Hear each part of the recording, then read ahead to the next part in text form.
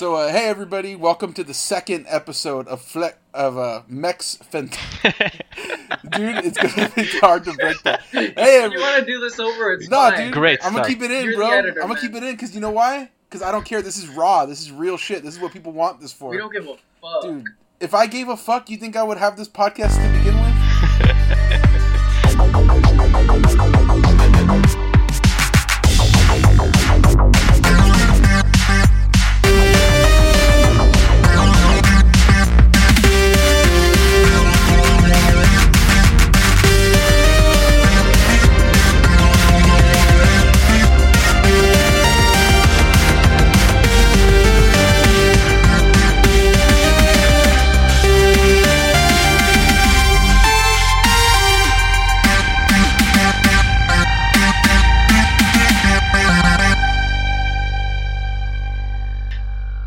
Hey everybody, welcome to the second episode of Mex Flentallo. Because somebody said that I fucked it up by calling it Mex Flentalo last time, so I was in my head.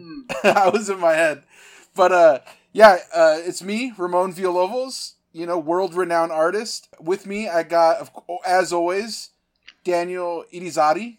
How's it going? Is that good pronunciation of your name? That's good. That's pretty good. Irizarry? Irizarry, yeah. Nice. I always say Erie like Erie, and Zari like sorry with an S. Yeah. That's the Americanization of it. That's not what I want. I want the real... Irizarry. There we go. And with us, very special, we got, honestly, I consider him one of the hottest young artists in the game today. The future of comics. Over. The guy, he's taken over the internet. He's taken over comics. He can't be stopped. He could do everything. It's my guy, the meme god himself, the Belarusian vampire. We got Big Gleb on the podcast. Round of applause for Big Gleb. Let's go.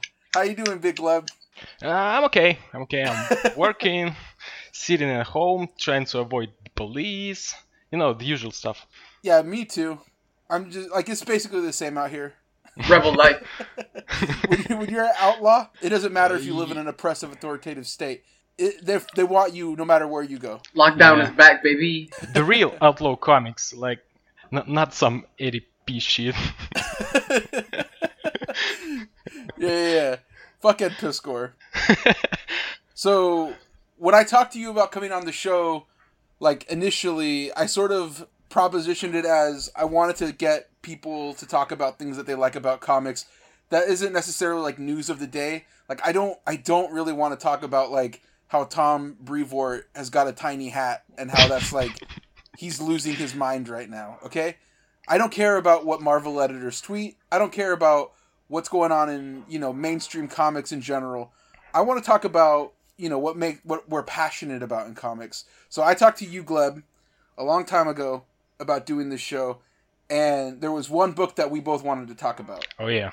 And it's my favorite version of Batman. It's your favorite version of Batman. Daniel controversially doesn't like this. Yeah, no, this is gonna be a tough episode for me. I've been rereading it, and I'm gonna be here as the jury, or the dissenting opinion. Yes, exactly. You guys are going to have to defend this book to me. It is outrageous, Gleb. I don't think it needs defending. I think you, Daniel, should defend your position of not liking it because it's fucking masterpiece. Yeah, so of course we're talking about All-Star Batman and Robin, the Boy Wonder. Yeah. Frank Miller, Jim Lee, 2005, 2006. I can't remember when it came out.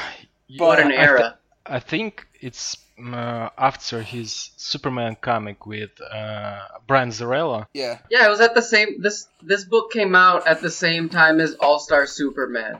And that is also to the detriment of this book. No, you know what? So here, let me give you some of my background on this book, okay? When this came out, this was literally the first or second comic that I bought as it hit the shelf. It was... I had to get Green Lantern because I just love Green Lantern. And I thought they were going to kill Kyle Rayner in Rebirth, so I bought that. That was the first comic that I went to the comic shop to buy month to month. And then this came out, and I was like, well, it's Frank Miller. He's a legend. He's a monster. Sin City had just came out in theaters, and I was like, this is the sickest fucking movie of all time. I want, to say all this cool shit, wear a cool duster. You know what I mean? I want to do all that shit, walk in alleyways. And Jim Lee, he's the man. Like, when he's like the best in comics at that time, that was like... He was coming out of Hush. He had just ridden the Hush wave, and to me, this is his pinnacle of his whole artistic career. That 6-7 page spread. Remember that with the Batcave? It's fucking impossible to draw. I don't know how. I got to it. Or if we're talking about this in order, let's save that for later on. But we'll skip around. But this man was flexing on a level where he was doing how many pages? 6 page? Yeah, it was a 6-page spread of the Batcave in the most absurd. It's like debauchery. It's iconic. Like the comic book equivalent of. It's legendary. Of excess. It's funny process when you open this spread, because when you first time reading it, when you open it, you can't believe you still gotta open like, what the fuck is still going on? That's exactly right. It's like when you see those clowns pull like a fucking handkerchief out of their sleeve and it just keeps going. You're just like, wait. When is the Batcave gonna end? How does this keep going? This is insane. I keep opening it right now. And I'm just like, this is nuts. Like, it's so unnecessary. It's so indulgent. But it's fucking it's always sick. Comedic. Yeah, it's comedic. It's like, this was not... Do you think it was in the script? That Frank Miller's like, all right, 6 page... That's exactly part of my thing. Like, is Frank Miller really being like, all right, so you're going to have a full page spread... Actually, no, make it 6, and it's just the Batcave. You know how much I work traditional. I'm Gleb, you work digital, right? Yeah. But you most of the time. But I don't know, for this kind of thing, I would do it traditional too, because the file would be too large, I guess. Right. That's the other thing. Imagine my guy Alex Sinclair, one of the greatest comic colorists of all time, has to color this. In 2000, at 600 DPI, the file is going to be psychotically large. Like, I don't know if 600 DPI existed in 2005. Oh, it existed. I was there. You know how I know that? Oh, sorry, go ahead, Gleb. I think he got like 6 monitors before. It was like they had to use the computers that they like mine Bitcoin on. That was working 24 hours a day, just like steaming, like fucking blowing smoke, like a old locomotive. Yeah, it looked like the NASA center. Like they had to stop the entire DC offices every time he hit save. It was great. Yeah, like the lights would flicker every time he would try to get his shit off. Every time he would hit a gradient, like the lights would. It's so sick. Yeah, like. And like, for no reason. And that's what I love about it, though. Because it's like pure love of comics. You know what I mean? Yeah. This man could draw 6-page spreads, so he did it. And he made it fucking awesome. So that's part of my question. Are you guys... Is your love of this book a love of Jim Lee or a love of Frank Miller? Both. Well, yeah, it's both, honestly. Well, the thing... you see, the thing is... Because they're fighting. Like, I see them fighting on every page. No way. No way, Gleb. No, I don't think so. I forgot. Be honest, Gleb. You can insult me. You can say I'm wrong. No. I think what we see in All-Star Batman and Robin is like, it's not the commercial thing. Well, obviously it is, but I think it's the piece of art because of all these crazy things, because they weren't thinking about the audience at all. Right. They were just thinking what they like to do with Batman, and both Jim Lee and Frank Miller, and like they don't fucking care about DC nerds. Like, so like there's Batman Hush, which Jim Lee did like, a few years earlier, and that is 100% commercial. They just want to like please nerds. They're like, every page we're gonna hit them with the classics, like every Batman villain, every kind of like Batman thing. We're gonna like bring Jason Todd back from the dead. Like in this one, they were like, okay, Batman's gonna like spend 3 issues killing cops. Like that's it. That's all he does is he kidnaps a child and then he kills cops for 3 pages, and like just like it says like eat glass, lawman. Like just says wild shit, and like I don't think Jim Lee and him are fighting on the page. I think this is like Jim Lee going like, oh, okay, like I just get to draw shit. You know what I mean? Like it's not like, okay, I have to do an iconic Joker image or an iconic, you know, Two-Face image. Like there's none of that in here. It's just like, you know, Batman like jumping in the city, like screaming and stuff. It's awesome. Yeah. Plus, how many comics you know where Batman just like for 10 pages leaping on the buildings and like laughing and enjoying his life. Yeah, it's... he's genuinely happy. Mm-hmm. He's genuinely happy being Batman and like right. Killing those cops. I can respect that. Well, he's literally cackling. He's laughing. So that throughout. That to me is why I've always like loved and defended this book. This is one of the few comics where like, so we see Batman Year One and it's extremely like serious. You know, it's extremely like trying to get into the head of this guy, or like not really. Like it's more about Gordon, but you know, Batman's like figuring it out. Whatever. This is a guy at the height of his powers, like pure indulgence. He has the ability to make a fucking war tank. You know, like he's like living his fantasy where he has no restrictions on like, you know, rules or it's like pure like libertarian kind of like delusions of being complete freedom and you know, basically dictating what justice is. And that's what Batman like fundamentally is about. Is somebody who's extremely rich saying like, because I'm so rich, I get to dictate what justice is now. And that person would be fucking crazy. They would think Clint Eastwood is the shit. They would have like, you know, discordant like ideological beliefs about politics. You know what I mean? Like on one hand, this book is obsessed up with Clint Eastwood. It should be. It is like a right wing, like libertarian kind of like mentality. It's just also anti-authority. You know what I mean? Like so it's pure libertarian, right? Yeah, the poster boy for libertarian. It's Batman if he was like ANCAP, and that person is crazy as hell. Child workers, child army, pure libertarian ideals. Yeah, so like absolutely take this kid and recruit him into a holy war. And that's what I want from Batman.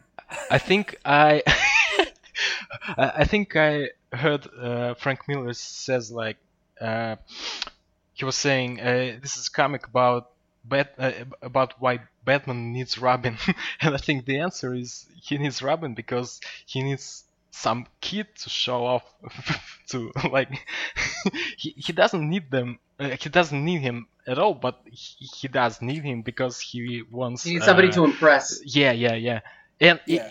It's only can be a kid, and right. like he's still not very impressed. Right, like this, like Batman needs Robin because like only a child would think this is like sick. Like a grown adult would not think it's fucking badass. I'm just gonna dress like a bat, you know, like jump around and like, you know, chase down criminals or whatever. Like a grown adult probably should be more well adjusted than that. But Batman isn't, so he doesn't have to be. So he just kind of does whatever the fuck he wants, and that's why that's what I want from Batman though. Like I don't want a Batman that like, you know, every like 2 months we get these crazy takes on Twitter where it's like, actually, if Batman really wanted to not be problematic, he would just donate his wealth to charity funds and, you know, do all the shit. It's like, yeah, but that's fundamentally not Batman then.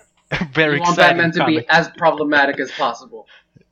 I want if you're going to do that, like, yes, because that is Batman is a... That's what this Batman is.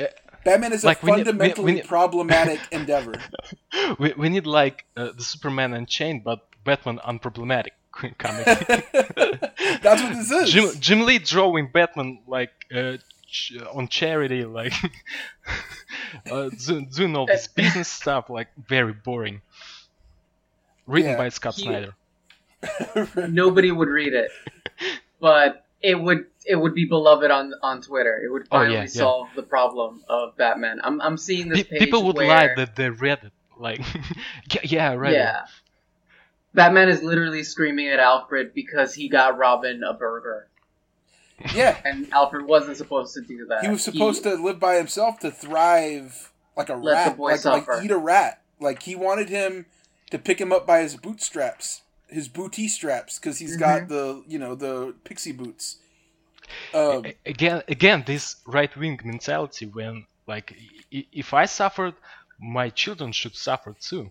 Right. Like, he thinks he has it bad. Like, he watched his parents get shot in front of him. You know what I mean? Like, yeah, I know technically Robin just did that too. But Batman did it in Crime Alley. That's a much scarier place than a circus.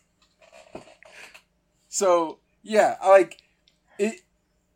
don't know. Like, so Daniel, what's your problem with the book? I don't understand.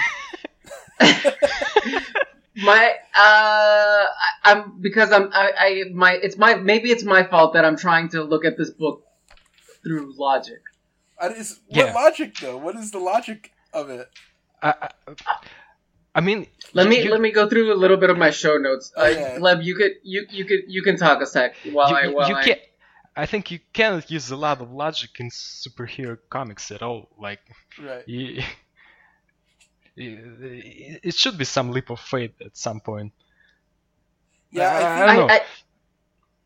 I think part of it has to do with where Frank Miller was mentally while he was writing this. Sure. This was post 300. Jim Lee, are you in the right headspace Frank Miller to receive the script? What's that? And I'm saying, Jim Lee, are you in the right headspace to receive this script? Can you take on the emotional labor of this script? Yeah. I don't think Jim Lee was ready for this. I don't think Jim Lee was ready for the script.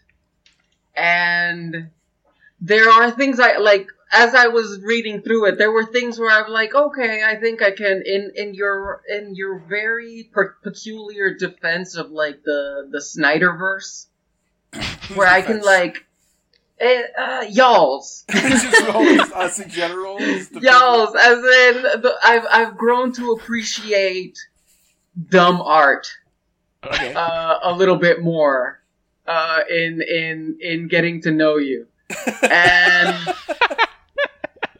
and in that sense, there's a lot that I can appreciate about this book. Like, Jim Lee's art is incredible. It just doesn't make sense in this book. Like, so let's talk about art for a second. Sorry, go ahead. Finish your thought. No. Continue. Let's talk about his art for a second. The reason I said it's the peak of his art is because, like, he was still doing like the cool 90s badass shots, but him and Scott Williams were also like drawing like an incredible level of detail that then after this book, I think the next book he did, because after this he did the DC Universe Online like redesigns and stuff. And then I don't think he made a comic again. I think it was his New 52 Justice League, right. which it felt like completely, I want to say phoned in. I wouldn't say phoned in. I think they were trying to just do something different, which is be a little bit less like anal about the details. Probably because this was taking so long. I would assume, like, I've done that. Yeah. You know what I mean? So, like, I think it wasn't phoned in. It was just trying to be a little bit more, like, allowing itself to breathe a little bit more and not be so, like, anal retentive about, like, I gotta draw every brick. I have to draw, like, the packaging on the trash and everything.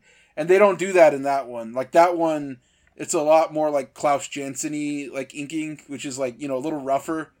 Like, know, I personally prefer this. That's why I said this is their pinnacle. Like, yeah, Scott Williams did an incredible job.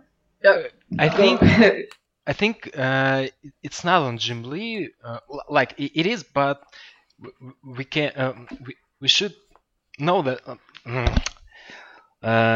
What I'm trying to say is that Scott Williams on Justice League, he started using microns instead of brush, and there's brush too, but most of it is microns. And Sinclair got a little bit weird too. Yeah, Like I think from, they for my just got. taste, he just got a little bit muddy, and I don't know. I like that Mm, stuff. I just think it's just not as like this. This seems like labored over in a way that doesn't. And like I yeah, think yeah. they want to be a little bit more immediate with the action. Like there's that scene where Batman's running away from like those cool looking helicopter things.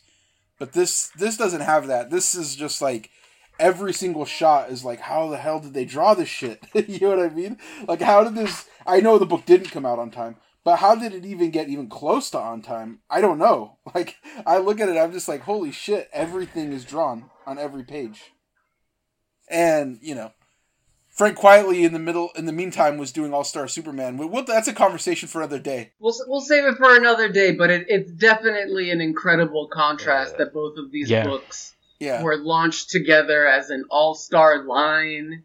And like I remember that like we were talking about Wizard last episode, and we had a conversation about Wizard earlier. But there's this cover that has Frank Quietly's Superman and Jim Lee's Batman together. Mm-hmm. I have that. Like it was sort of like a jam cover. I bought that. And it's like one of the most disturbing things I've ever seen. Like it's so different. I love it. I don't think I ever saw that one. They have before this came out too, Gleb. They had did you ever see when they did Jim Lee's designs for what it was going to look like, the costumes in this? They were slightly different.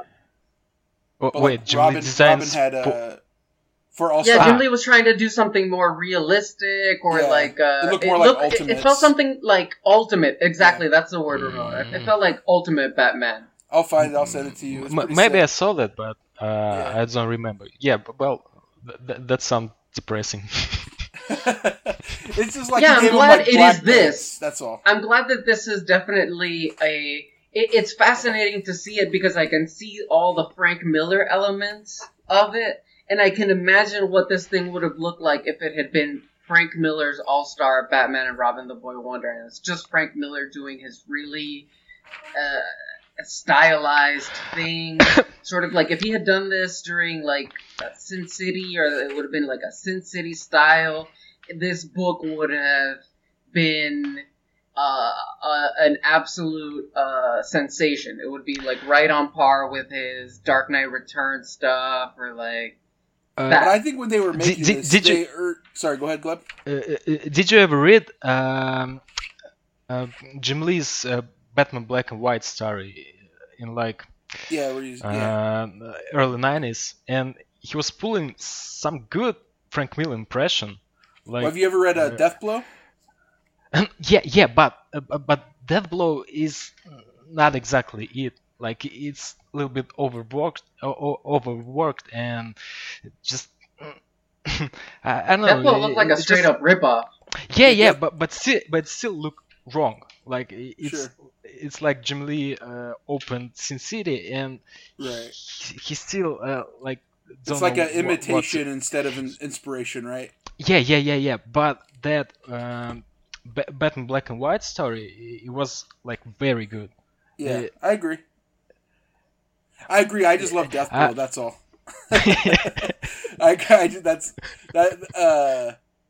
I think like the difference is like he's trying to imitate him on Death Blow, whereas the other one is just kind of like influenced.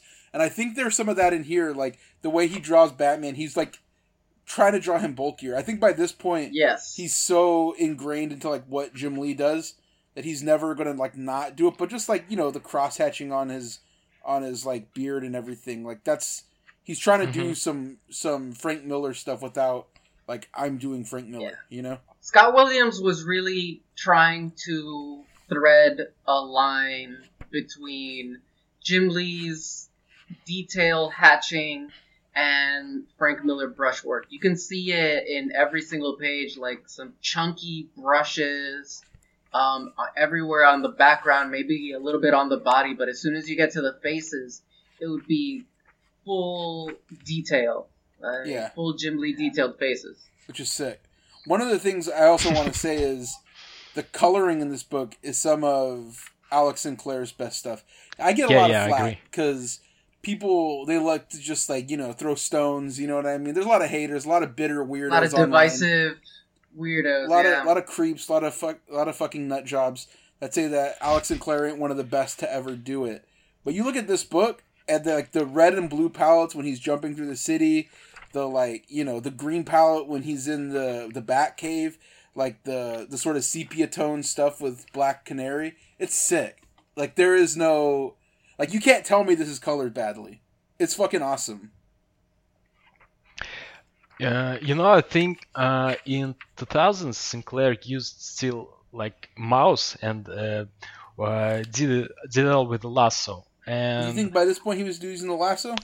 I think it is because it looks very clean and yeah, like it's sense. perfect colors. And like after 2010, I guess this Justice League comics and like Superman Unchained and all this stuff, it looks like he used a tablet, and you see all these like digital brush strokes, and it looked a little bit I don't know. It's not like the style that he's best with, you think? Yeah. It's not so clean. It's a little bit muddy, and I know it. I don't think it really contradicts with Jim Lee's style, but it's not what I like Sinclair for. Let's say that. Yeah. So, sorry, go ahead. And that's a problem for future Sinclair and future Jim Lee working on the Justice League New 52 stuff. In the case of All-Star Batman and Robin, the Boy Wonder, full name. Yeah. The coloring works really well. Again, I guess I'm biased. I was like Richard Isanov, Laura Martin, Marvel colorist fan. Oh, boring. So every time I would see this stuff, I would be like, what is this? It makes absolutely no sense. These colors make no sense to me. Like this shade of blue is a DC shade of blue. You will never catch this shade of blue in a Marvel book. But that's just how my mind operated. Right now, again, I'm like entering into this like mindset. Y'all's mindset of appreciating this work, and I can kind of get there. I'm almost there. So yeah, let's just talk about the plot of the book a little bit. I mean, we might as well. Like, we're really getting into it. So yeah, let's talk about the Frank Miller elements. the best part. We're talking about the frankly. Plot. Daniel, you want to walk us through since you read the first 4 issues recently for the first time? Yeah, I'm more or less fresh with these first issues. I got some highlights. We start off the issue with the happiest Dick Grayson to ever exist. He's stoked. He's just stoked. He's having a great time, and I want to say he reminds me like a Big Gleb. Like that's him in this moment. Like that. Dick Grayson, absolutely. That's him when he posts "It's Always Sunny in Philadelphia" meme. I hope nothing bad happens. On the high wire. Just like nothing bad can happen. Nothing bad can happen. And Frank Miller lets you know that nothing bad can happen. His dialogue has Dick Grayson saying, "They're always there for me." Daniel, I'm sorry. I'm sorry. The comic actually starts with Vicky Vale. Vicky Vale with in her apartment. The first 2 pages are Dick Grayson doing that. Then first pages are Dick Grayson, and then it cuts into horny Jim Lee art. Pimp for Vicky Vale. She's so sick. But I wanted to say just about this Dick Grayson intro. Jim Lee has this like almost John Byrne-esque tiny adult body thing going on with Dick Grayson in these first pages. I'm gonna have to cut this off. Don't do that. That's not what it is. I'm just saying. I feel like I saw this and I needed to state that Dick Grayson is a small adult. Here's what you're doing. That Dick Grayson is not a small adult. That Dick Grayson's a child. He's got a big head, big eyes. It's very, Japanese, Japanese comics, manga, if you will. It's very ripped. That. He's a gymnast, but what you're doing, you're being manipulative. You're being, This is why Puerto Ricans have. I'm stoking flames. I'm starting trouble, and reputation. I'll pull back. I'll pull back a bit. Snakish, Let's go. Some people would say deceptive, sneaky. Where Puerto Ricans are incredibly lovable and beloved by everybody. I don't know what you're talking about. That's why we keep it real on this podcast. That's why it's called Mex Flentalo, not Puerto Rican Flentalo. Okay. I will be playing you in your movie. I promise you this. I will put on a wig, mutton chops. You are trying to bring in outside stuff to try and influence Gleb. I see it. Everybody can see it. I want to get in good. I want to get in good with Big Gleb. So let's move on. Let's move on to Horny Vicky Vale. Gleb, you have something to say about Horny Vicky Vale? Yes. I think it's super horny, like unnecessary sexualized, but it's still great pages. Absolutely. And she's like fascinated with the Man of Steel. I'm surprised you guys can even notice there's a babe there with this sick interior design work that Jim Lee did on his page. He did an incredible apartment. I'm looking at the apartment. I'm looking at the backgrounds, baby. Is there a girl on this page? I can't tell. Anyways. You can barely tell. Yeah. No, actually, Jim Lee makes... It's weird because I don't find any of like this superhero art to be sexy. Like, I don't know what exactly the point is to having this kind of cheesecake art. Like, I'm not gonna start beating off to this page, but it feels like I would never do that. I don't know why you. But it feels like that's kind of like the goal. I don't know what he's trying to do with it. I feel like he's throwing us under a bus, Club. Neither of us would do that. Come on, defend the book. This is what I'm here for. What? Sometimes you don't need a reason. Yeah. What? Also, yeah. Sometimes you don't need a reason. Exactly, Gleb. And it's just perfectly Jim Lee's style. I understand. I get it. Let me ask you a question though. Are you being a chauvinist? I'm looking at a journalist on these pages. Am I being a chauvinist or is Frank Miller? Read the words. She's talking about... He says she's trouble. She's the kind of trouble you want. As a journalist. Because as a journalist, democracy dies in the darkness, okay? Mm-hmm. Yeah, that's right. Maybe the fake news media... sometimes they are the most... Sometimes being a journalist is the most dangerous, thing that you can do. I'm being incredibly reductive about Vicky Vale. And it's true, like, when the story continues, Vicky Vale gets some real-ass moments. She gets fucked up later on. Well, the story never finished. We don't know what... So here's the Did they ever pick back up? Did they ever actually, go to the hospital and she's fine, or... Here's the saddest thing about this. She's just in limbo. It never finished. Yeah. So... We don't know what his intention was for Vicky Vale. I think he had big things planned for her, frankly. Mm-hmm. I think she was going to probably be the real sort of hero of this comic. Otherwise, why would you introduce her first? That don't make sense. No, you're right. Okay. See, again, I always pirated the comic because this is a real podcast. They didn't publish it in Russia, but recently I bought it in trade paperback, and they have only 10 issues in it.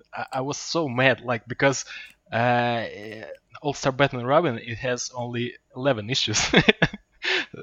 Just one issue? They didn't publish the trade paperback doesn't have the last issue? No, the trade paperback doesn't have the last issue. I have the hardcover for it as well. And does the hardcover have the last issue? The hardcover doesn't have the last issue. It wasn't out yet. It came out after the hardcover.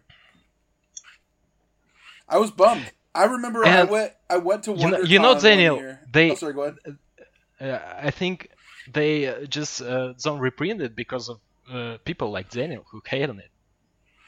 I It's think my people fault. Daniel, Without a yeah. reason. Yeah. Yeah, like The I'm not haters. saying it's Daniel's fault, but it clearly is. Not Daniel personally, but people like Daniel, just haters, Puerto Yeah. Ricans, Yeah, that kind of thing. mostly the Puerto Ricans tanked All-Star Batman and Robin. I remember I went to WonderCon. I can't remember what year it was, but they announced that they were going to bring it back, like at the panel. Like it was Jim Lee. Yeah. I saw something like that. Like dude said, They did a- do you want to bring back? They're like, yeah, I guess. Yeah, they did Like, they had the cover. It was like Batman carrying Robin, and it was like an alleyway, and there's like a rat in the foreground, I think. But it was sick. And What is up with all these animals in the foreground of this book? It's like there's like lizards. A random lizard gets a whole panel. That's sick, dude. So I remember they announced it, and I felt like I was like one of like 4 people who cared. I was like, yeah! And everyone was like dead ass quiet. I'm like, for real? Okay. I was probably in the crowd giving the stink eye to You anybody weren't there. who You're not celebrated. You're not an old school fan like me. Yeah, you're right. I would never be in that hall. That's like Hall D. Some shit like that. This wasn't San Diego Comic-Con. This was WonderCon in San Francisco. Damn, I'm not a real one like that. I made a vow back in the day that I would never go to Comic-Con unless I was there for business. And the first year I went, I was. So, it's beautiful. But I went to WonderCon every year, and I still go to WonderCon for just to hang out. But in San Francisco, it was the shit. And then they moved to LA, and it's just like nobody bothers to go. But yeah, no, back to this. They announced it, and they said that that Jim Lee had scripts in his desk. I remember they said they had up to issue 20 that Frank Miller wrote. So I don't know if that's true or not, but I remember always just thinking like, what is up with that desk, bro? Like, what? Open that up, like let's get this going again. It's never too late to finish All-Star Batman and Robin the Boy Wonder. This is a book that could be good in potential. It could get good at some point. You're saying It's good. First of all, it's already good. It's already But- good. Let's get back to the Oh, story okay. because we only got 2 pages in. Yeah, we're just getting out of Vicky Vale's apartment, and again, maybe I'm the misogynist, maybe, but No, you Jim are. Lee is not helping. Jim Lee is, Oh. and again, like I don't know if the script is focused exclusively. Like I'm trying to imagine Frank Miller being like focus exclusively on her ass, make a 2-page spread. And it's gonna be one page is gonna be a gigantic ass. Wait, Daniel, that's exactly what was read in the script. Like, I'm Is not that even, the Frank Miller script? Do you have it? I'm not even kidding. Like, you All can ass, find it. baby. Yeah. You can find it on the internet. Like, it's literally said big shot of her ass. Like, I mean, The first time I read- it's on Frank. It's on Frank. Yeah, the first time I read the word "sweet chunks" was reading this book, and I gotta imagine that the script is full of like Frank telling Jim like, "Okay, give us some sweet chunks." Like, That's sick. Yeah, this speaking of one of our favorite shows, It's Always Sunny. It is like this is written by like Frank from that show. You know what I mean? It's like Frank is Mac telling to Dennis what to draw. Like this big city, big Vale. Well, see, that's why I said it's more like Frank. It's like Danny DeVito, just kind of like old and like just crazy. Has a gun, has money, has a crazy car. and absolutely insane. and he's literally ideas. Frank. So. Yeah, it's Frank Reynolds / Miller. So she gets picked up by Alfred because she's got a date with the Bruce Wayne. You guys ever see Batman Forever? Yeah. It's my favorite Batman movie. And I always Is she love the Nicole part where they Kidman? go Is to this the Nicole circus. Kidman we're No. looking at? No, that's Chase Meridian. Although she's a babe too. In fact, if I ever had any kind of control over a Batman thing, Vicky Vale would have to. I mean, Chase Meridian would have to be in there. It's insane that she hasn't been in the comics like that. But So Alfred picks Vicky Vale up, and he's like, circus time. We're going to the circus. Oh, my whole point was the circus, when they go to the circus in that movie, like, it's so sick and reminds me of this, and I always imagine the Gossip Gertie going like, Bruce Wayne, who are you wearing? So it's my favorite part of that movie. But anyways, yeah, they go to the circus, Robin's there, having a great time, and his parents He's are living it up. Yeah. Again, this is Gleb memeing on Twitter, and then suddenly his parents are dead. Get murked, headshot. Yeah, it's incredible. That's what's so marvelous about this book. I guess you understand sort of the Robin lore. Somebody sabotages the trapeze or whatever. But no, that's not the case here. They're done. They're celebrating. Everyone's being beloved. Pop, pop. 2 headshots. Grayson's done. Incredible. Yeah. And this is the kind of stuff where I'm like, okay, I get it. This is absolutely insane. I can appreciate this. Right. I mean, I do too. I very much appreciate it. It's sick. Like, what? Yeah, like, how would his parents falling from the trapeze have the same emotional effect as getting gunned down? This is better because it's a mirror of Batman's experience. That's why he connects to him on a deeper level. Mm-hmm. So... And if I can add, Batman is there because he's been scoping this kid out. Batman states, he's like, yeah, I've been watching him for years. And later on in issue 4 or end of issue 3, they kind of add a little bit more dialogue where he's like, I would have recruited him years later, right. But destiny made this happen under my watch. It's my fault, and so I had to kidnap him. So this is the thing that this is an element of Batman that I also like about Frank Miller's sort of overarching take on Batman. This would be the second story after Batman Year One, and in Batman Year One he has help from only Alfred, and in this he does show that he's trying to build sort of the Bat Collective, the Bat Empire, the Bat, whatever. The Bat Avengers Initiative? No, just he wants to have a mission beyond himself, which is again at odds with his sort of hardcore libertarian isolationist point of view, because his holy war. Yeah, but you need an army for a holy war, right? So that's an interesting sort of schism in Batman's brain between it's all about me, it's all about just my own personal mission, but I'm gonna need a bunch of people to help me out. So of course he's scoping children, because he knows at some point he's gonna need other broken boys like him to carry on his mission of justice. So that makes perfect sense. Again, for the Frank Miller version, but just Batman in general. Who else would Batman... A Batman who thinks that the best way to fight criminal... to fight, the criminal element of Gotham City... a capitalist whose own system is breaking down the people that are making them criminals.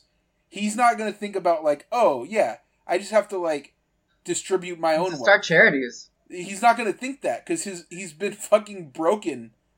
by the Joker or whatever. Redistribute the wealth. He's got to enlist more people into his thing, and not the police, because they're crooks. They don't like him. Has he considered restorative justice? Has he considered that these criminals are people who have families and he needs an ally? Their trauma. He's not being a good ally. The thing is, he needs an ally. He needs an ally that isn't sort of going to betray him, and the only person he could trust like that is a little brother, is another broken boy. So he gets Robin, who breaks right in front of him, and he's just Fresh. Oh, bingo, fresh out the oven. I'm ready. Let's go. So he dies, and Batman immediately tracks down the guy who killed his family. Of Real course, quick, Jaco Boy Vanzetti, criminal mastermind. He's really important to the plot. And then what happens after that? The cops come in. That's what I was gonna say. Batman completely leaves Vicky Vale to get police brutality. Well, he left her to track down the fucking murderer that the cops were not going to track down. Why? Because they're Cops ineffective. aren't in it. They're crooked. And all cops are bastards. Yeah. There's this great Frank Miller line in that page where he says, "There's something rotten in Gotham City. It wears a badge." Yeah. Oh, Yes. so good. So this is, I think, the my favorite part of this Batman story, of any Batman story, which is like Batman at his core is just trying to defund the police. Now he's going to replace it again with his own militarized justice system that only he controls, and that's crazy, right? But that's like, sort of the ideal of defund the police. That's like Bill Gates going like, yeah, the education system is broken. I'm going to use my money, my own personal capital, to remake it in my own personal vision. And if it fails, whatever. Batman would have charter schools, but they're Robin schools. Yeah, but again, Batman's crazy. So like, the underpinning to all this man is a psychopath. So that's why it works though, Daniel. Like, yeah, everything that you say doesn't make sense or is weird. That's why it's perfect, though. This is the only. My eyes are open now. This is the only Batman story that shows a Batman who's like crazy, legitimately, and still operates as Batman. So yeah, Vicky Vale gets police brutality. Sexist police brutality. I feel like they call her hussy or something. You're always looking into the sexual aspects of this, and I think it's disturbing. She's a journalist. Mm-hmm. So she gets taken away by the cops, or Alfred helps her out. Yeah, no. So what happens is, and this is what's crazy. She gets so upset, or she sees that Robin gets taken away by the cops, and Robin gets taken away in a not a good way. It looks like he's being taken away for bad intentions. We don't know what. They're trying to child traffic him. She straight up takes Alfred's car, decides she's going to drive it, and goes after them. Yeah. Sick. And so how can you say that it's a sexist comic? I'm not saying it's a sexist comic. I was saying that the police were sexist. You implied it over and over this whole episode. That she was sexist police brutality. It was worse because her womanhood was brought into the matter. First by you, then by the cops. I'm just as bad as these cops. I am committing a violence on Vicky Vale in my own way, and I apologize to everybody. All Daniels are bastards. All Daniels are A-dab. A-dab. So yeah, she sees the bats. I don't know why the bats come out. Just because like they follow Batman.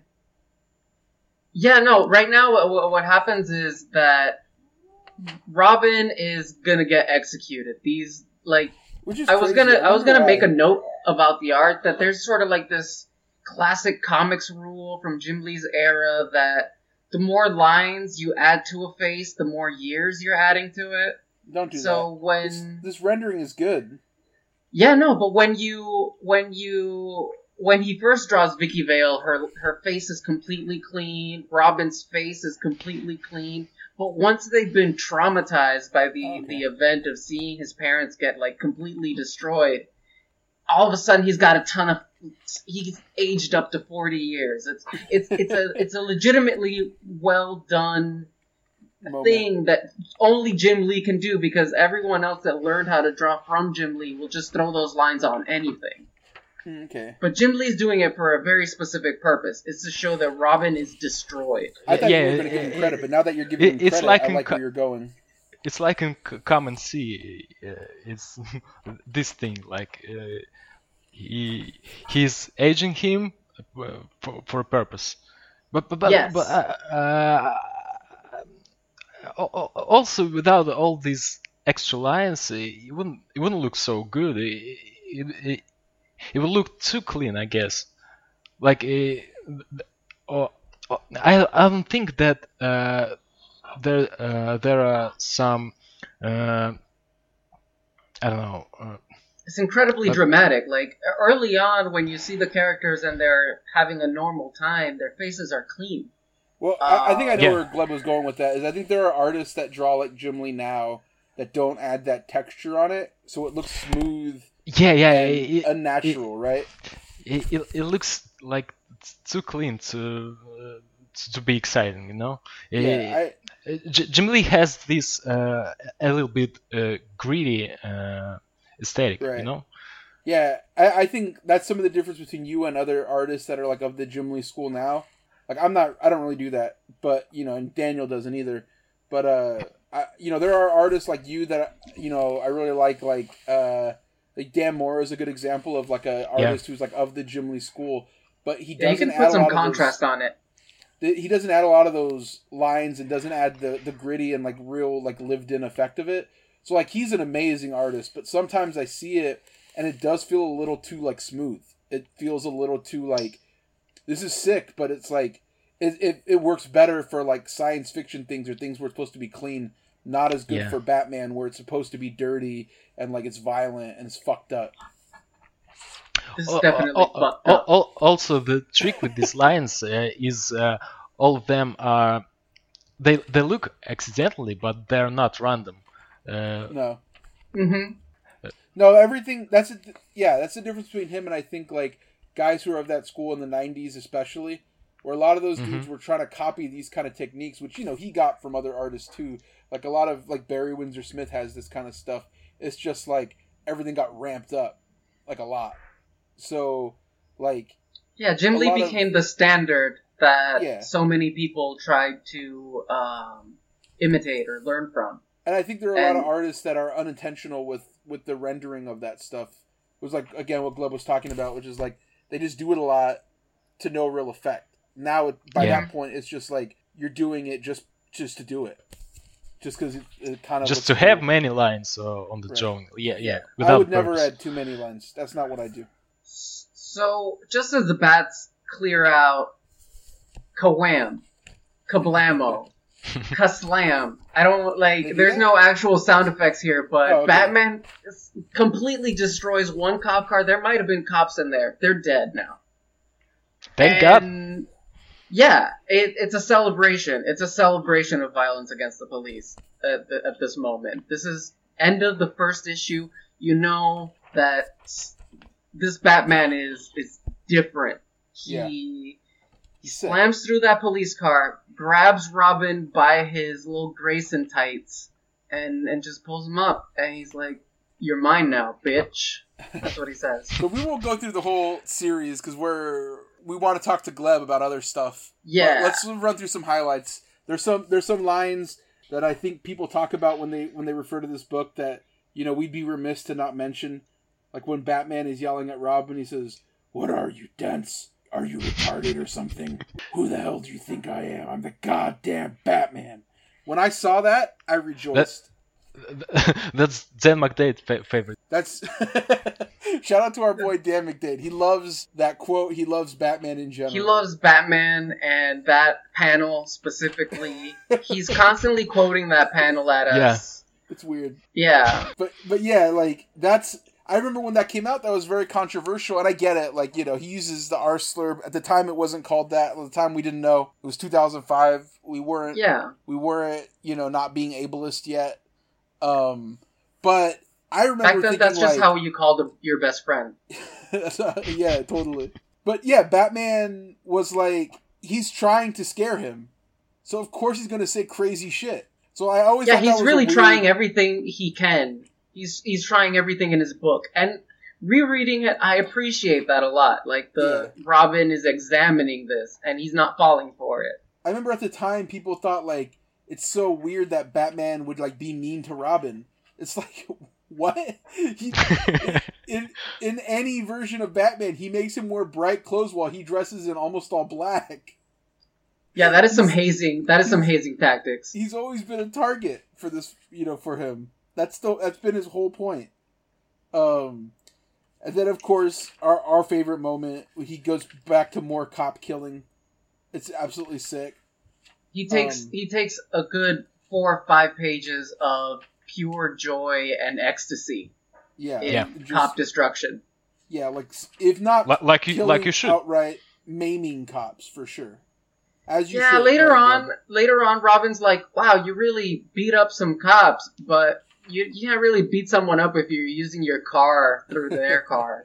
That's not beating someone up. Zooming forward, there's the Black Canary stuff, which I always loved because, like, again, this is a child's fantasy or whatever. So you're gonna say that I'm the sexist one on these Black Canary pages? Or are you gonna make this about me? She's dealing with more sexist. I don't want to say they're Puerto Rican. they do look kind of Puerto Rican. I'm not gonna lie. Some of these people have Puerto Ricanos. Puerto Ricanos. Yeah. No, but I wanted to say about this third issue, the Frank Miller variant of Black Canary is Sick. Fire. Yeah, absolutely. All the variants from amazing. him are fire, dude. They're all sick. I wanted a poster of either Jim Lee or because they both have one where he's like punching somebody and there's just like their face and like Batman punching them. I wanted a poster of that so bad. Yeah. Honestly, like, could you imagine how fire that would be? That poster of him punching that cop with the red and blue. I still want that poster. DC, make it happen. any of these Black Canary full page spreads are incredible posters. Now is the moment for the cop punching poster. DC Comics. Like they really got to bring them back. Not. I was gonna say, someone who has like no health care or whatever, everyone's teeth is just blowing out of their faces in the Black Canary scene. It's sick. She is leaving all of these people with empty mouths. Yeah. Going forward, there's some stuff with the Justice League but it's like, who cares? Honestly, the Justice League is the weirdest part of this because it's like we didn't get the second arc, so we don't know what the bigger like role of this was going to be. The end of issue 3 that introduces Superman is hilarious. Yeah, like you can find some kind of justification. You can explain to me why it's good in a second, but he sees Dick Grayson. He's already in a missing carton. 15 hours ago. I don't know when 15 hours They're still driving ahead. 15 hours later. They've been driving. Yes, they've been driving for 15... And it explains Batman's 5 o'clock shadow. Okay, so I guess you're just all about pure linear storytelling. I guess you've never seen a Quentin Tarantino movie. Yeah, I guess that's what it is. I'm a normie. I like my movies to go in one direction, but he gets so pissed he destroys the milk carton, and I think that's wasteful.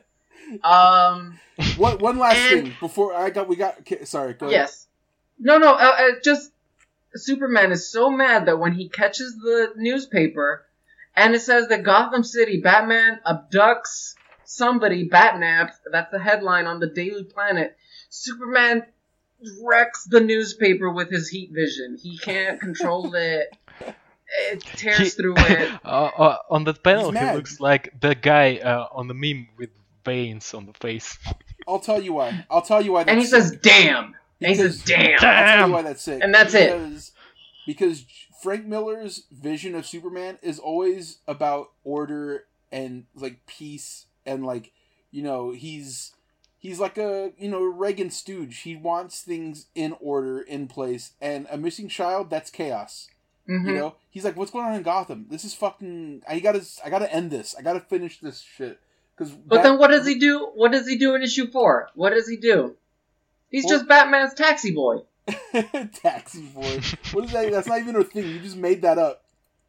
No, okay, so Vicky Vale is dying. She's fucked up. Vicky Vale is on an emergency bed. She's convulsing. And Alfred finally gets a hold of Batman. And he's like, yo, your girl's wildin'. And Batman's like, just call the clown from Metropolis. And he's like laughing that he knows who Clark Kent is. He's like cackling. That's hilarious. It's a good bit.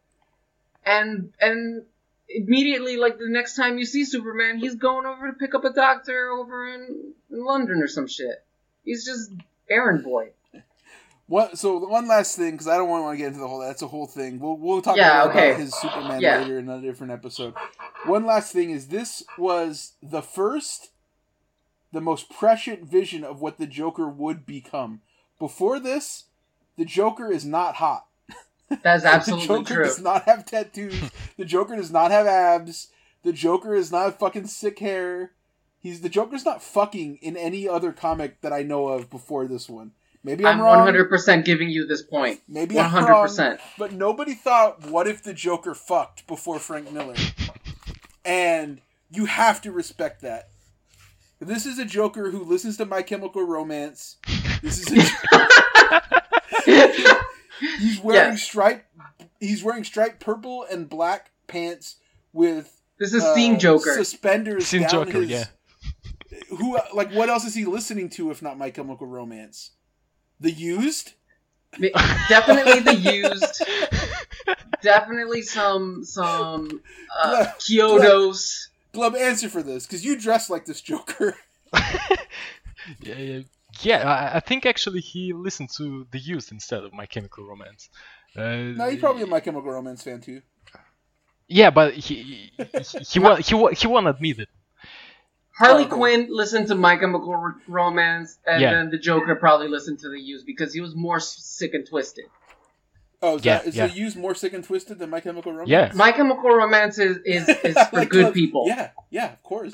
yeah. No, seriously. Did you grow up on MCR? Yeah. One of my favorite bands, and the Black Parade absolutely was one of mine for too. Me. But Used, they kind of. Ramon thinks that's for babies, for the record. Glenn knows how I feel. I don't want to say they're better, but they're like more real emo, I guess. Even though they're both like mall emo and not a like real deal emo, but still like they have these screamo elements in it, and like they just sound more. It was more raw. It was like My Chemical Romance was pop, but in a way that was really good and incredible for its time. But The Used was for the people who were living in the Hot Topic, who didn't want to be posers. Yeah. Was there Hot Topic out there when you were growing up? No. So like, what did you? How did you scene kids? How did you dress? Like, what was your whole shit? Did you like build your own like cosplay stuff? Well, yeah, kind of like not cosplays, but you know what I mean. Like it's just like in RPGs when something drops and you like building your own like look. I don't know. It was hard. Like kids today, they have it all, and kids these days don't know how good they have it. Yeah. We had to grind for it. Like I don't know. I sound like an old man. Yeah, you're a boomer. Yeah. Full on boomer.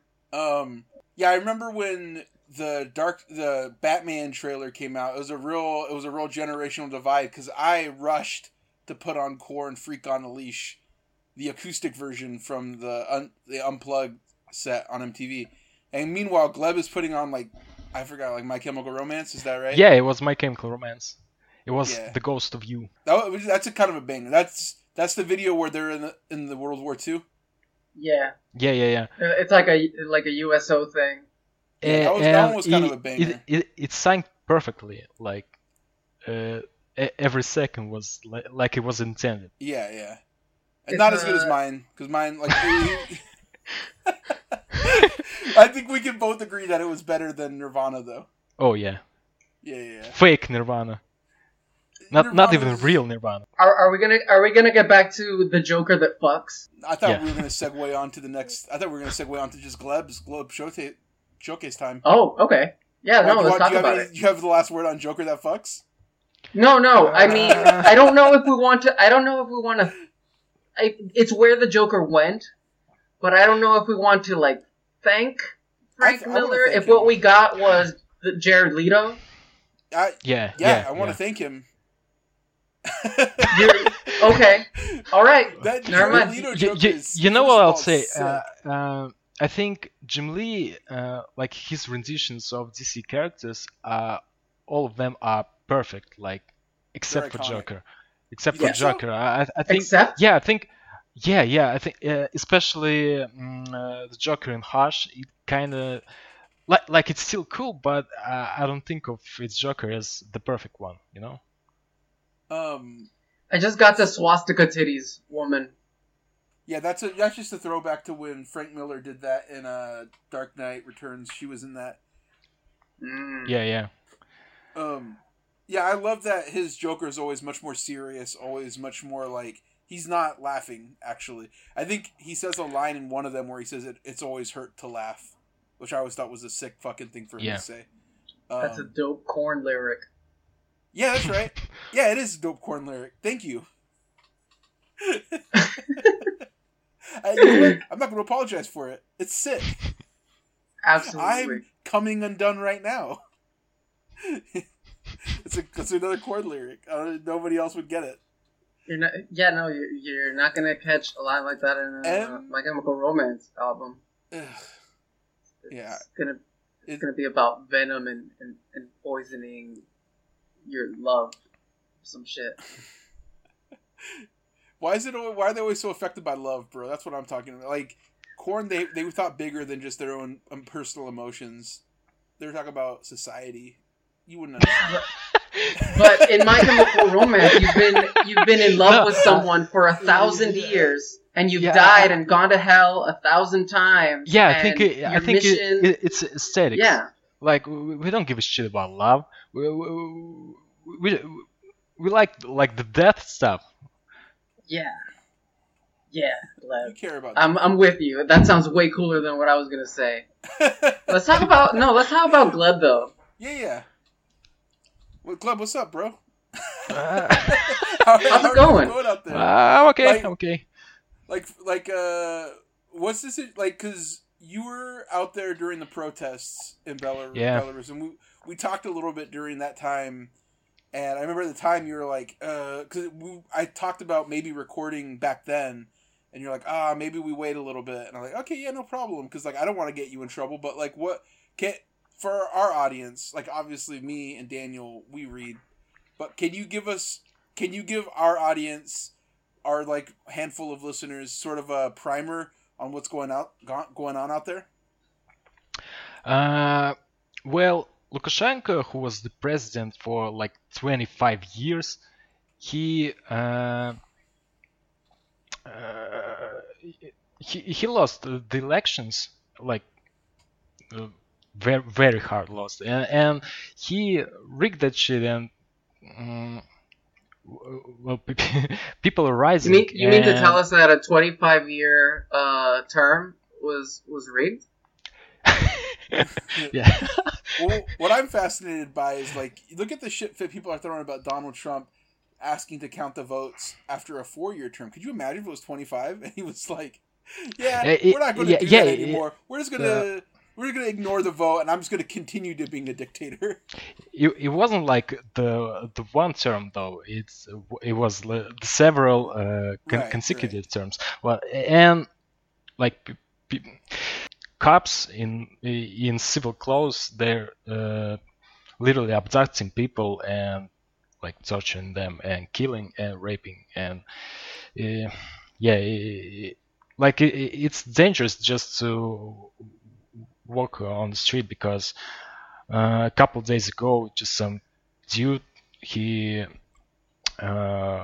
walked in the yard, and some guys, like I'm saying some guys, but everybody knows it was the police. They beat him, and he eventually died.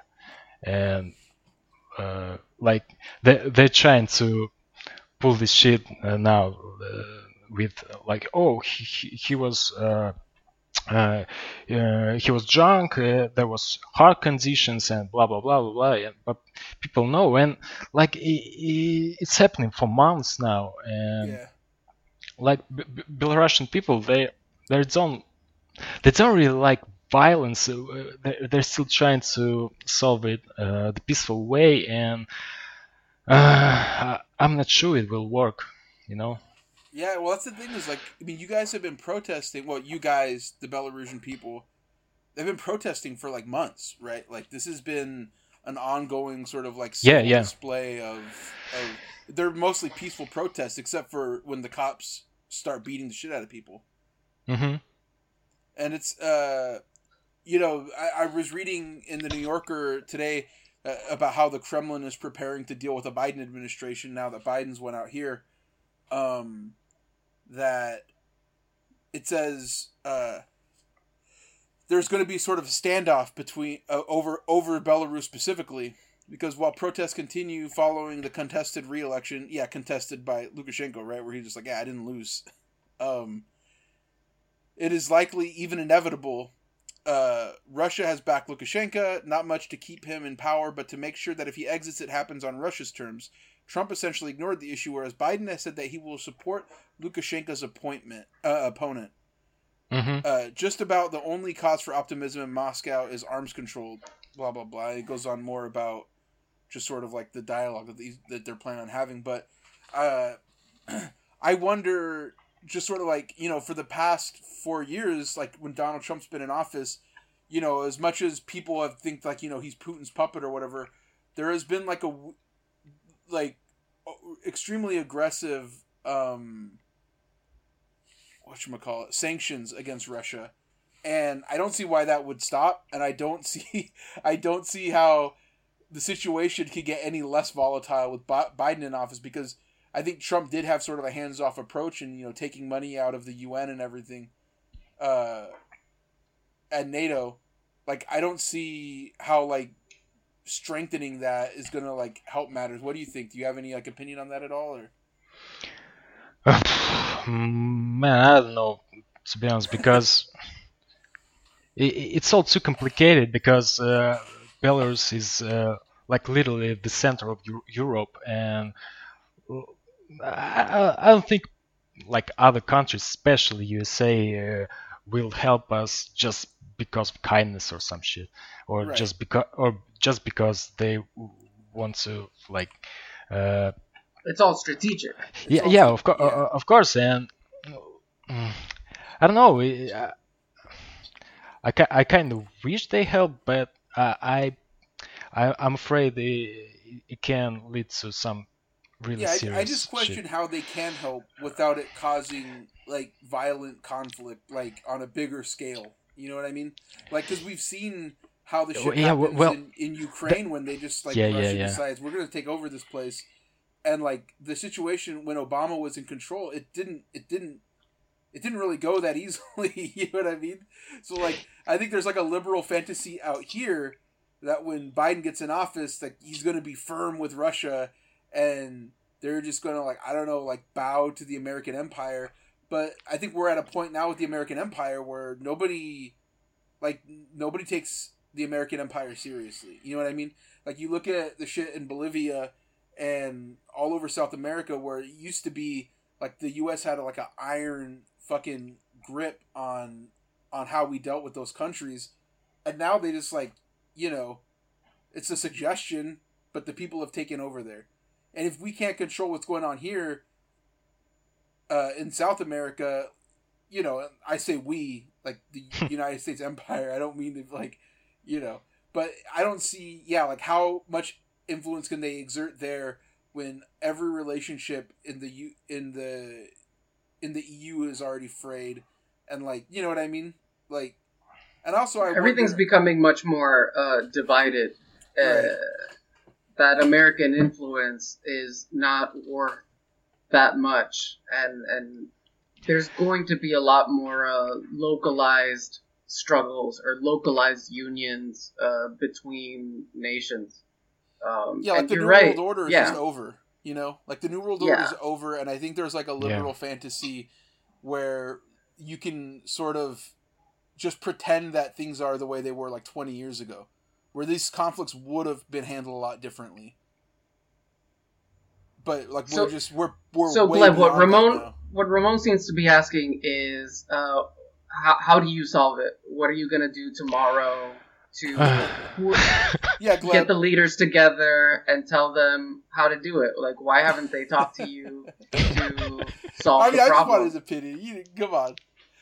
I figure we have somebody on, and I feel like a lot of comics podcasts when we want to talk about shit on this one where we can talk about, you know, these kind of things, you know, yeah, we're not like we're not experts on foreign policy, right? But I'm fascinated to know Gleb's opinion. And one of the things we talked about last week a little bit was that comics, the workforce is so spread out, right? Like, and there's a lot of people that are going to know your work, Gleb, but not know what you're going through and not know what people in other countries are going to. But they'll read comics, like they'll read, you know, the Superman comics that you drew that were sick, and they'll internalize it through their own, you know, point of view from living out here. But you drew that with sort of like it under like that situation. Like you did that while the protests were going on. You know what I mean? Like that's a crazy dichotomy to me. Well, work is a good therapy, actually. So, what can I do besides working and like playing PlayStation? I guess because the thing is, I'm Russian and I live in Belarus. Like I think 3 years or something like that, because my girlfriend is Belarusian. And shout out to the Belarusian girlfriend. yeah, and like we're living together, and I really want to like take some action. I want to like stand on the streets or something, but like it's your job that also keeps things going. So I can understand. I don't mean to interrupt your situation, Gleb. It's just that it reminds me of what was going on, I guess, here in Puerto Rico. We've had different moments of protest, and I've always had a deep solidarity for what had been going on during those protests. But at the same time, I felt very much chained to my responsibilities as an artist. And we joined the protest, of course, like a couple of times, but we can't do it like every week, every day, because well, mostly because I'm Russian. Like they can, I guess, deport me on Russia, and they won't. Oh well, you know, and I think answering your question about what can people do, I think it should be solved from the inside, I guess, because people should strike, like people in factories, the doctors. You know, I think that could work, but I don't know. Unless we have a general strike, like solidarity among the working class beyond just like, you know, like the Black Lives Matter strike, like people, like you see critics of that shit so quickly be like, oh, well, why would white people march with like the BLM stuff? Like they call them like frauds. They call the BLM like protests like just, you know, white liberal conspiracies or whatever. Like, you know, right wing assholes will do that. But like, yeah, unless you have like a broad sort of sense of solidarity, you don't really accomplish shit. Exactly. I think part of it is the fact that right now, at least with most people, maybe in the protests it's more visible, but the fact that everyone is in lockdown, everyone's online, like there will be calls for general strikes, and I will see like every other week, we're gonna do it, general strike, let's go. And you see the post, and maybe you'll like retweet it, or like you'll share it if it's on Facebook, but you don't know if anyone's really going to do it. You don't have any like visual confirmation of a society around you organizing to do it. And it makes it feel like, is it real? Is it really going to happen? Are we really going to do this? Yeah. No, I think it feels like one of those things that's impossible, especially to people in the continental United States. Sorry, Daniel, but like, you know, especially here, it feels like that everybody is able, like, part of the thing about the end of the empire is everybody thinks that change is impossible. You know what I mean? So like the idea of something being different than the way they know it to be is like, you might as well be talking about them about like fuck a general strike, like just like colonizing Mars. You know what I mean? Like exactly. It's the same level of like impossibility. Which is like, you know, crazy because I could not work for months, and I got fired. But you know what? I think like Lukashenko's end is inevitable, but because situations changed so much after the elections. Like he had all this shit going on for 25 years, and then this year it's all changed so drastically. So it just it's already ending. It's just like it's like a time bomb, and I think he knows that, and like it shows that he fears people. Yeah, well, as much as this is the end of like the sort of new world order and like the American empire is sort of at the end of that road, like you see with Putin stepping down and stuff, like all of these sort of like global structures are evolving right now. Yeah. This was like a real interesting time to like just be alive and to like witness it, because like in any other time period, I mean, like especially like you think about like guys like John Byrne and stuff, like those era of comic artists, like to them, like when you look at like that generation's comic, like the future in all these kind of like media that we grew up on, like it's extremely like the same. You know what I mean? Yeah. Or now when I think about the future, like first of all, it's just like completely ravaged by like climate change, but like, how can artists and like people like us like think about the future and not think about it in ways that are like so radically different? You know what I mean?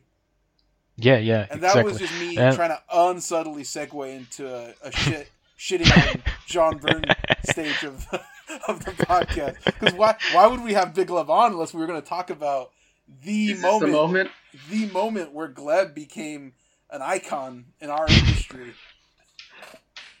Gleb lit a dynamite fuse and tossed it right in the middle of Twitter. Right there. It was strange because I didn't expect that reaction, because I think I thought people don't even I don't know they don't even remember who the fucker is, and they were like, what the hell are you talking about? He's like the greatest artist of all time. I was like, chill, guys. He's not even good. He's like okay at best. Let's backtrack, because you didn't come that spicy when you first tweeted that shit, though. Yeah. I tried to be respectful, because for context for the listeners, though, what happened was you said, "Hey, everybody, like." I don't know why you like. Well, first, I want to ask like why you said it in the first place. Yeah, how did that statement come out? For context, he said it's all because of Rob Liefeld, because he that's right. He constantly tweeting about the best X-Men comics and all the shit, and he was stating that John Byrne and Chris Claremont X-Men are the best comics, and I was like, it just can't be true. Like, I mean, in 2020, it's impossible. Right. It's crazy tough. Well, so like what made me laugh though is I remember getting on Twitter and just seeing like Gleb try to reason with people, just like, guys, he's very prolific, no doubt, great like good storytelling, no doubt about it. But Gleb was in completely good faith. Like Gleb was trying to be diplomatic, and then they ridiculized me, and I started hating him, guy. Ron Mars said, Ron Mars said, Big Gleb? More like Little Gleb. I'd never heard of this motherfucker. He found out. Did Ron Mars even like say his name, or was he subtweeting? No, he was he was subtweeting, and I don't even follow. I don't even follow him, and I just saw it on timeline because someone else liked it, and I was like, what the fuck? And I retweeted like saying, yes, I am. Did he ever at you at all? Did he ever reply to you like personally? Or did he just keep replying in subtweets? Like, even the people quote tweeting me think that they're hot shit. Like, I then came to his thread and like said, Ron, you didn't do a single issue. What are you talking about? You're just a writer. All right. Yeah, that's what's so absurd about Ron Mars specifically, and I guess sending his minions Like over. it's easy to say you just did a dozen of issues because I draw them. I'm not writing. I can write a dozen of issues in a week. It's not the same, Ron. Isn't Ron like best known for what, CrossGen? You guys remember CrossGen? I think Ron it's Mars is best known for doing my favorite Green Lantern, Yeah. Kyle Rayner. How dare you? Respect, Ramon, that you are such a good friend that Ron Mars does your favorite Green Lantern, and as soon as he crosses blood, Ron Mars is dead to you. Yeah. He's dead. Well, what the funny thing about that was I had looked up because I remember I got into it with Ron Mars when I was younger, when I was a young go hard, and I looked on Twitter, and it was like almost 10 years to the day that Ron Mars was like yelling at me on Twitter over a take. Beautiful synchronicity. Yeah, I said like Darwin Cook, rest his soul, you know, R.I.P. to a real one. He had said some shit about how, you know, he didn't like that companies would change characters to make them like, you know, lesbian or whatever. And I think his main problem was actually against Frank Miller, maybe. Like I can't remember the exact context. I think it was exactly because of All-Star Batman and Robin. Yeah, I'm pretty sure it was because he didn't like All-Star Batman and Robin, but then he also like threw. He threw Batwoman under the bus. He threw Batwoman under the bus with that one, and I was like, "This is kind of crazy that he would do that specifically, considering like I think he's a really good artist, you know, very prolific, no doubt about it, as Glove would say." Yes, another kind of sacred artist for a lot of people. He never created anything new, and so like to me at that time, it was a weird stance for him to take. Of, you know, if you want to make, you know, these ideas, make a new character, but I'm like, bro, everything you've done, even your creator-owned stuff, is just other people's characters. So like, callbacks. It was wild to me that he would do that. Like, you know, Green Lantern really offended by people innovating. Yeah, like Green Lantern didn't fight in the Korean War. If you wanted to do a comic about a pilot in that war, make a new character. Darwin Cook, you know, but that was my point. And Ron Mars got really mad at me and said like, I don't know anything about his career, blah blah blah. And I'm like, I'm a fan of his. I just thought it was a weird thing for him to say. Ron Mars, the artist, the old artist simp. Yeah. He can't stand it when people criticize the old guys. That's the thing about our business in general is like everybody has such a reverence to like the old guard.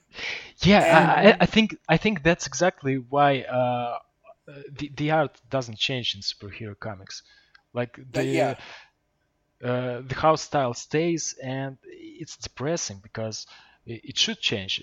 Like the new guys should and girls should be stand against the old guard, you know? Yeah, it's hard not to take it personally when they're constantly sucking John Byrne dick, and we're out here trying to make something for ourselves. Well, I've always said that, like, it's sort of like, when I came into comics, I didn't read comics, like I said, until, like, 2005 monthly.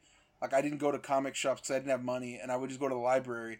But when I got into it, like, my sort of aesthetic background was not comic book characters. So I do feel like, on some level, I have an advantage, because when I create stuff and when I make costumes and when I do stuff, I'm not approaching it as a comic fan. You know what I mean? Like, that's not deeply ingrained into me like that. Like, I like comics because that's a place where you can express that stuff differently. Yeah, but that history isn't sacred to you. It's not sacred to me. So, like I love All-Star Batman and Robin because that was, like, really toying with the idea of, like, this is Batman and Robin, but what if they were fucked? You know what I mean? Like, what if they were fucking tight as hell? Like, what if they listened to Godsmack? And that's what I want. It's definitely the corn of Batman and Robin. It's definitely the Godsmack. I stand alone, baby. But Yeah. yeah. So like when I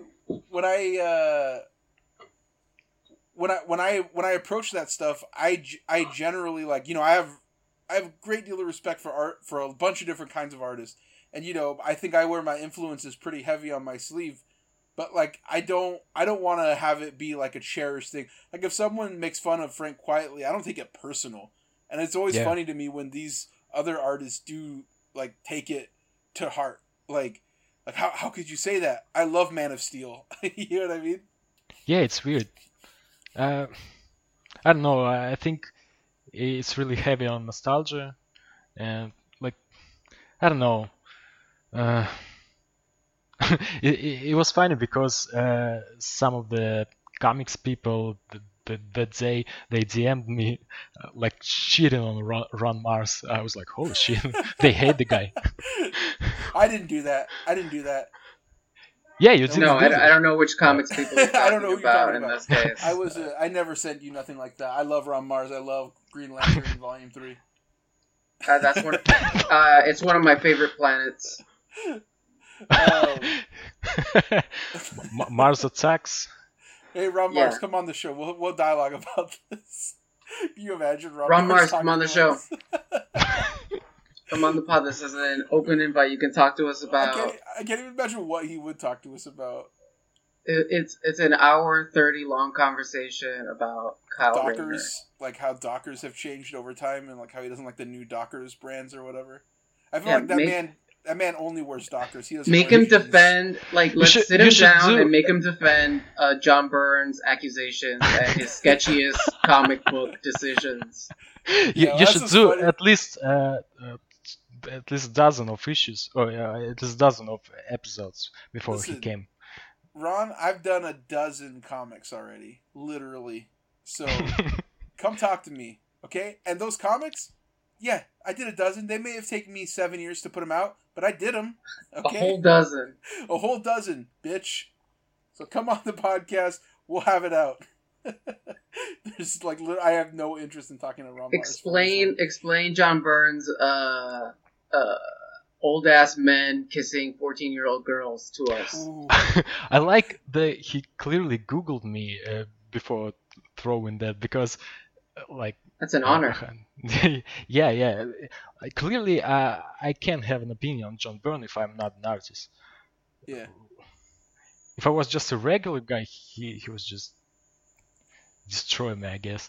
But I had a dozen issues, so. If you had been Little Gleb. Yeah, if you had drawn no comics, you could still say his style was outdated. Like, it doesn't really fucking matter.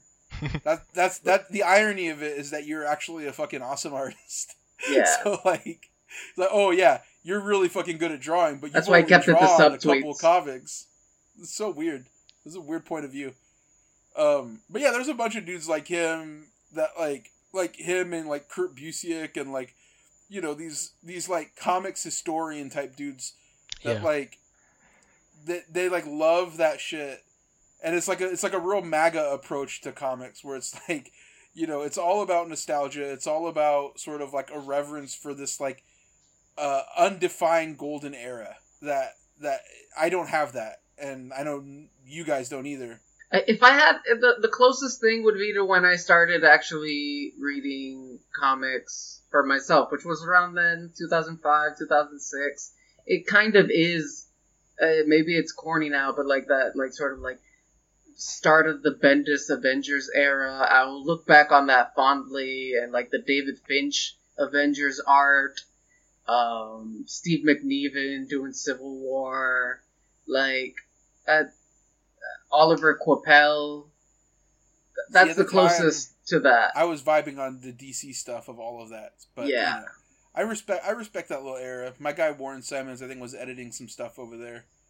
Shout out to Warren Simon. Shout out to Bad Idea Comics. Getting it off. What? No, I just unconnected. That's just completely randomly. Yeah, super random. But no, there's no sacred cows here. There's no sacred cows here. TKO, what's your favorite comic from the era? Use a GIF. use a GIF of your favorite comic from 2005, 2006. Response to this episode. to the tweet of this episode with your favorite Batman villain gif. You guys want to start wrapping this up? We've gone on for an hour and a half. No, we yeah. Yeah, All right. we can. I think this went well. How do you guys feel? This is a I juicy think it was one. okay. You got anything else you got, Gleb? Anything you want to say to the audience? What's on the drawing table right now?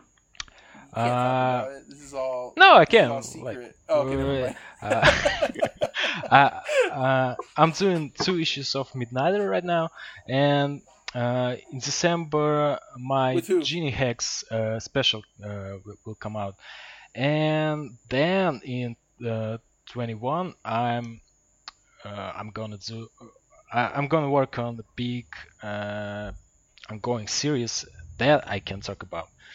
Yeah, Mm, I know about okay. it. I've seen it. I know what it is. It's sick. Yeah. Mystery project. Let's leave it at that. Big Let's leave it at mystery that. project. It's extremely fucking tight. I cannot wait for that, Gleb. Oh, but yeah. Yeah. Shout out to Becky Cloonan and Michael Conrad. I think they announced yeah. for that thing, right? Yeah. Yeah. They're sick. They're good friends of mine. You know, maybe Michael come on the show. I love Michael Conrad and Becky Cloonan, but you know, Becky's very famous. Doesn't have time for me.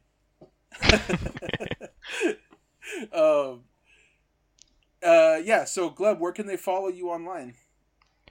It's on Twitter. I'm Gleb Melnikov 8.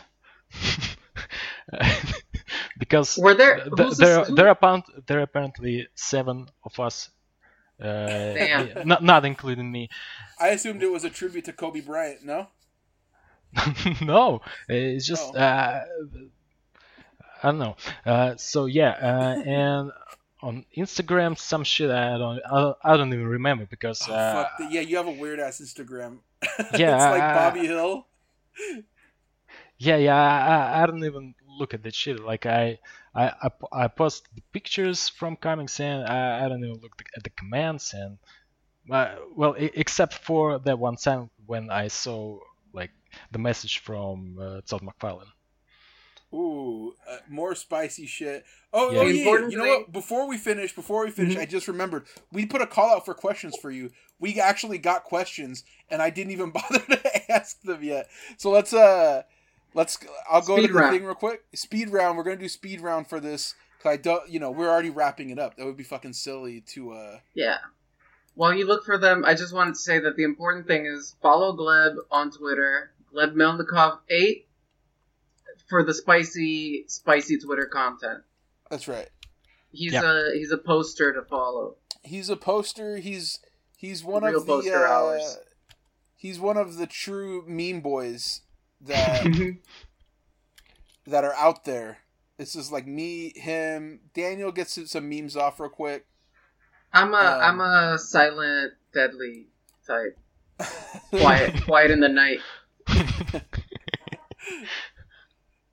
Okay, I got the questions for Big Gleb. Okay. Okay, do you have a Todd McFarlane impression in your arsenal? Damn, I kind of having a hard time speaking just normal English. I don't have one either. I would. Listen, but Oh, I'm shit, talking let's about go. Can you do it again? I think I have this.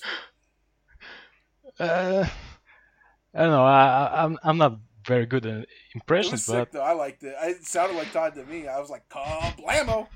At some point, Gleb, we're gonna have to get you to record the intros to the Spawn animated series that are like Oh. Todd McFarlane oh, appearing okay. That would and be hot. explaining.